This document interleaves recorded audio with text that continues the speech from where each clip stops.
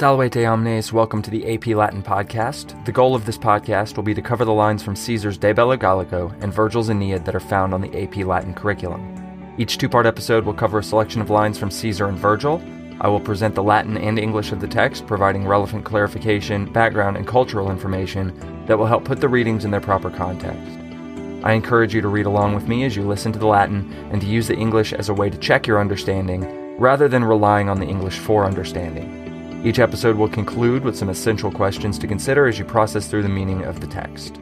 Parati, eamus. AP Latin Podcast Episode 20b, Aeneid Book 4, lines 659 to 705. In this episode, you will learn all the background context, and you will see that rainbows make even the most tragic scene a little more adorable. Dixit, et os impressa toro, moriemur in oltae, sed moriamur, ait. Sic juvat ire sub umbras. Hauriat hunc oculis ignem crudelis ab alto, Dardanus, et nostrae secum ferat omnia mortis. Dixerat, at quillam medienter talia ferro conlapsa spiciunt comites, en semque cruore spumantem sparsasque manus. It clamor ad alta atria, concusam bacatur fama per urbem. Lamentis gemitu quet femineu lulatu tecta fremunt, resonat magnis plangoribus aeter. Non aliter quam si emissis ruat hostibus omnes car tag aut antiqua tyros flammae ferentes, culmina per quominum volvantur perque deorum. Audiet ex animis trepido quex terita cursu, unguibus ora soror foedans et pectora pugnis per medios ruit, ac morientem nomine clamat. Hoc illud Germana fuit, me fraude petebas, hoc rogus iste mi hoc ignes auraeque parabant. Quid primum deserta querar, comitemne sororem sprevisti moriens ea dim mad fata vocases. Idam bas ferro dolor atque dora tuliset. His etiam struxi manibus patriosque vocavi, voce Deos. Sic te ut posita crudelis abessem. Extinxti te meque, soror, populumque patresque Sidoneos, urbemque tuam. Date vulnera limpis abluet extremus si quis super halitus erat, ore legam. Sic fata gradus evaserat altos, semi animem que sinu Germanam plexa foebat, cum gemitat quatros sicabat veste cruores. Illa graves aculos conata tolera rursus deficit, in fixum stridit sub pectora volnus. Ter se sa to lens cubito quad nixa levavit, ter revoluta torrest oculis querantibus alto. Quae sivit caelo lucen gemuit que reperta. Tum iun omnipotens longum miserata dolorem deficiles quobitus irim de misit Olympo, quae luctant animam nexosque resolveret artus. Nam quia nec fato merita nec morte peribat, sed miserante diem subitu qua censa furore, non duili flavum proserpina vertice crinem abstulerat, stigio que caput damnaverat orco. Ergo iris croceis per caelum roscida pennis mille trahins varios adverso sole colores, devolat, et supra caput astitit.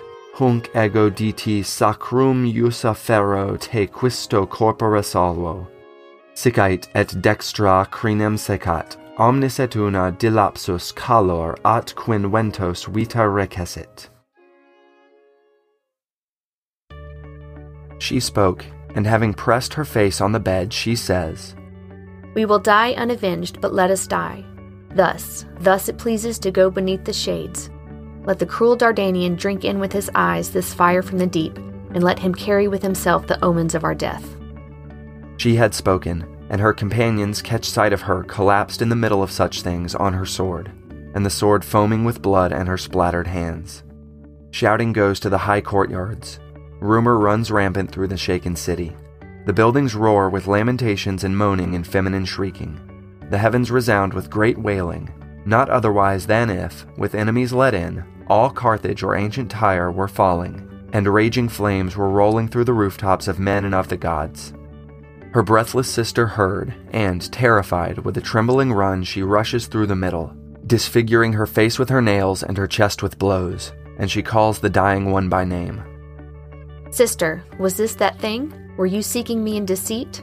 Was this that pyre of yours? The fires and altars were preparing this for me? Having been deserted, what should I complain about first? Have you, dying, spurned your sister as a companion?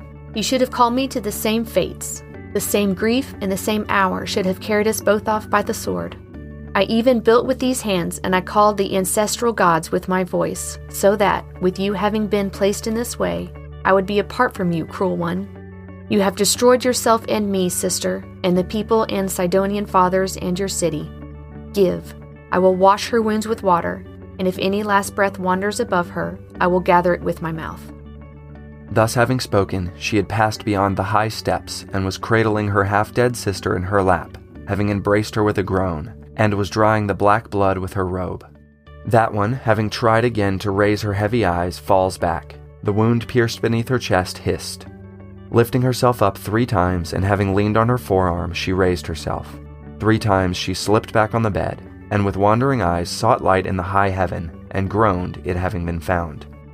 Then all-powerful Juno, having pitied her long grief and difficult passing, sent Iris down from Olympus, who would release her struggling spirit and her bound limbs. For since she was dying neither by fate nor a deserved death, but pitiful before her day and inflamed by sudden passion, Proserpina had not yet taken a blonde lock of hair from that one's head and had doomed her to Stygian Orcus. Therefore Iris, dewy with saffron feathers, through the sky, and drawing 1,000 various colors with the sun facing her, flies down and stood above her head. I, having been ordered, take this sacred thing for Dis, and I release you from that body of yours. Thus she speaks, and she cuts the lock with her right hand, and together all heat departed, and her life withdrew into the winds. Last time, Dido and Aeneas traded speeches with each other. From there, the AP selection skips around 300 lines, in which Dido yells at him one final time and locks herself in her room. Aeneas, although he wants to comfort her, goes back to his ships and gets ready to leave. Dido watches them making preparations and talks to her sister Anna, begging her to try to talk to Aeneas and convince him to stay a little longer. But Aeneas is fixed in his purpose, and as the text says, tears fell uselessly. It is here that the third instance of At Regina occurs, transitioning us into Act 3 of the tragedy where Dido has resolved to die. She has some bad dreams and sees some ill omens, and then approaches her sister Anna and says that she has found a way to either get Aeneas back or end her feelings for him. That she has heard of a sorceress who has a magic ritual that can undo love and destroy her memories of Aeneas. She asks Anna to build a pyre for her, piled high with all of Aeneas' stuff that he left behind. His weapons, his clothes, even the bed they shared. Although Dido already has in mind to use this pyre for her suicide, Anna thinks that this is for the spell that Dido had spoken of earlier, and Dido intentionally misleads her. That night, Dido performs an elaborate ritual and sacrifices, and delivers another speech of lament about having nothing left to live for, and about her guilt for breaking her vow to Sychaeus. While this is happening, Mercury visits Aeneas in a dream and tells him that the Trojans have to be gone before morning, so they leave. At dawn, Dido looks out on the beach and sees that the Trojans are officially gone. She runs through every extreme measure she should have taken to keep him in Carthage, and then utters a curse that the descendants of Aeneas and the descendants of the Carthaginians would forever be enemies. She tells her nurse Barke to go get Anna, and after Barke leaves, Dido climbs on top of the pyre, grabs Aeneas' fancy bedazzled sword, and delivers a final soliloquy. She addresses the pile of mementos, asking them to free her from her cares. She recounts her accomplishments, her city, and her walls, and she laments the day that the Trojans came to her shores. And this is where we pick up in the Latin. Dido is sitting on top of her pyre, in the middle of her death soliloquy, right before Anna rushes in and sees her. The repetition of sic, sic in Dido's final words could be intended to mimic the sound the sword makes as she stabs herself, or it could just be adding emphasis by repetition, referring only to the way in which she is dying. And with her last words, Dido curses Aeneas one final time. Her attendants discover her after the fact, and Anna rushes in, sees her sister half dead, and calls to her, her words referring back to a lot of the context not actually included in the Latin selections for this book. So when Anna says, "Was this that thing?" and "Was this that pyre of yours?" and "I built with these hands," she is referring to the pyre that Dido had asked Anna herself to construct. Anna is justifiably upset with Dido for having deceived her and for leading her into unknowingly having a hand in assisting in her sister's suicide. But she also expresses the desire to have killed herself alongside Dido, that they would both have died at the same time rather than having to endure a life separated from her sister. Anna rests Dido's head in her lap, and Dido tries several times to sit up, each time failing and falling back. The repetition of formulaic statements like this one, "She tried to raise herself up 3 times, and 3 times she fell," shows up in other places in the Aeneid as well. For example, when bringing the horse into Troy in Book 2, Aeneas recounts, "It stopped on the threshold 4 times, and 4 times arms gave a sound." Or when Aeneas sees his wife's ghost while searching Troy for her, "He tried to embrace her 3 times, and 3 times her spirit fled his grasp." The repetition here is meant to highlight Dido struggling in vain, but her struggle seems to be more than just an attempt to sit up, but rather a struggle for life and death itself because of the nature of her suicide. Virgil says 3 things about Dido's death: that it happened not by fate, not deserved, and before her time. In these statements, he seems to be implying that Dido's death was not predetermined. This has big ramifications for the conception of fate in the universe of this poem, that perhaps not all outcomes are destined, that maybe there was a way for Aeneas to have accomplished his ultimate destiny, which was decreed by fate, but to do so without the tragedy and brokenheartedness that resulted from the way he handled his breakup with Dido. There's not really a definite answer for this, but if it is the case that her death was not decreed by fate, and that some outcomes within the universe of the poem can be affected, then this brings some interesting what-ifs to mind. Some context for the underworld language used in this passage. Dis is another name for Pluto, god of the underworld. Stygian refers to the river Styx, one of the rivers in the underworld, and Orcus is the underworld itself. Proserpina was Pluto's not completely consensual bride and queen of the underworld. The story goes that she presided over the deaths of mortals, and one could not die until Proserpina had cut the fatal lock from the top of their head. And since Dido's death was apparently before her time and not fated, Proserpina had not done her job. So Juno takes pity on Dido's long suffering and sends Iris, her own messenger god and counterpart to Mercury, to release Dido's spirit from her body. The imagery of Iris, goddess of the rainbow, flying down trailing 1,000 colors behind her, is a somewhat more positive way to end this section, in spite of all of the tragedy that's happening. Dido is finally released from life, and this is where Book 4 ends. But at the start of Book 5, Aeneas looks back on Carthage in the distance and sees the glowing of flames. He doesn't know why there would be a fire, but he has a bad feeling about it. The ending of Book 4 might leave us with some unanswered questions. As soon as Aeneas leaves and Dido dies, we lose our omniscient perspective, and we are left not knowing what happened to the city or to those who survived Dido. But fear not, the poet Ovid comes to the rescue. In his Fasti, the 6-book poem published in 8 AD, and covering, of all topics, holidays on the Roman calendar, Ovid fills in what happens to Carthage after Dido's suicide and tells the rest of Anna's story. Ovid writes, "Pitiful Dido had burned with fire for Aeneas. She had burned on the funeral pyre built up for her own fate, and her ashes were collected, and on the marble of her tomb was this brief verse which she herself left while dying. Aeneas supplied both the cause and sword of death. Dido fell by the use of her own hand."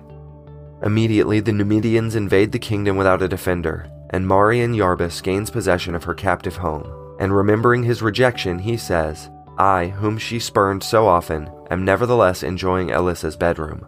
The Tyrians scatter where wandering drives each of them, as sometimes uncertain bees wander having lost their king. Anna is driven from her home, and weeping left her sister's walls. From there, Ovid reports that Anna went into exile on the island of Malta, where she was sheltered by Battus, the king on the island who was a family friend from their Phoenician days. She stayed there for 3 years, but her brother Pygmalion came threatening war if Battus didn't hand Anna over. Anna fled into exile again, but she was caught in a storm and shipwrecked. She washed up on the coast of Latium, only to be discovered by none other than Aeneas himself, now married to Lavinia and settled in Italy. Aeneas offers Anna sanctuary and hospitality, but Anna's presence makes Lavinia more and more jealous. Dido's spirit appears to Anna in a dream, urging her to flee again, and while running away she comes to the river Numicus, where she is swept away by the current and transformed into a nymph by the river god. She is renamed Anna Perenna, and the Italian people begin celebrating a festival in her honor, marking the completion of a full year. But all of that happens after the events of the Aeneid. Meanwhile, back in the poem, Aeneas lands in Sicily at the exact spot and exactly 1 year after he had buried his father Anchises. Book 5 takes a break from the action to host some funeral games and to hit the reset button on the last year they had spent in Carthage. Next time, we will be moving into Book 6, where Aeneas will see a lot of cool things happen around him, but he won't really do all that much.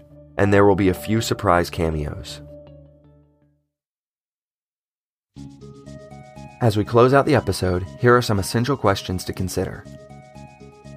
Fama appears for the last time in Book 4 inside of this section. How has Fama's presence permeated Book 4 and driven the plot forward? Anna expresses shock at Dido's suicide. Is there any way she could have anticipated Dido's intentions? What is Virgil trying to convey by including Dido's final failed attempts to sit up? What implications are there to Virgil's statement that Dido's death was not by fate and before her time? Where in Caesar have we seen people resorting to suicide in helpless situations? How is their portrayal similar to and different from Dido's? How does the description of Iris provide a contrast to the tragedy experienced throughout the end of Book 4? Dido's death coincides with the end of Book 4. Is this a satisfying conclusion, or are you left with unanswered questions? Gratias ago pro auscultando, et gratias maximas uxori meae, quae voces Didonis et Annae recitavit. Valete.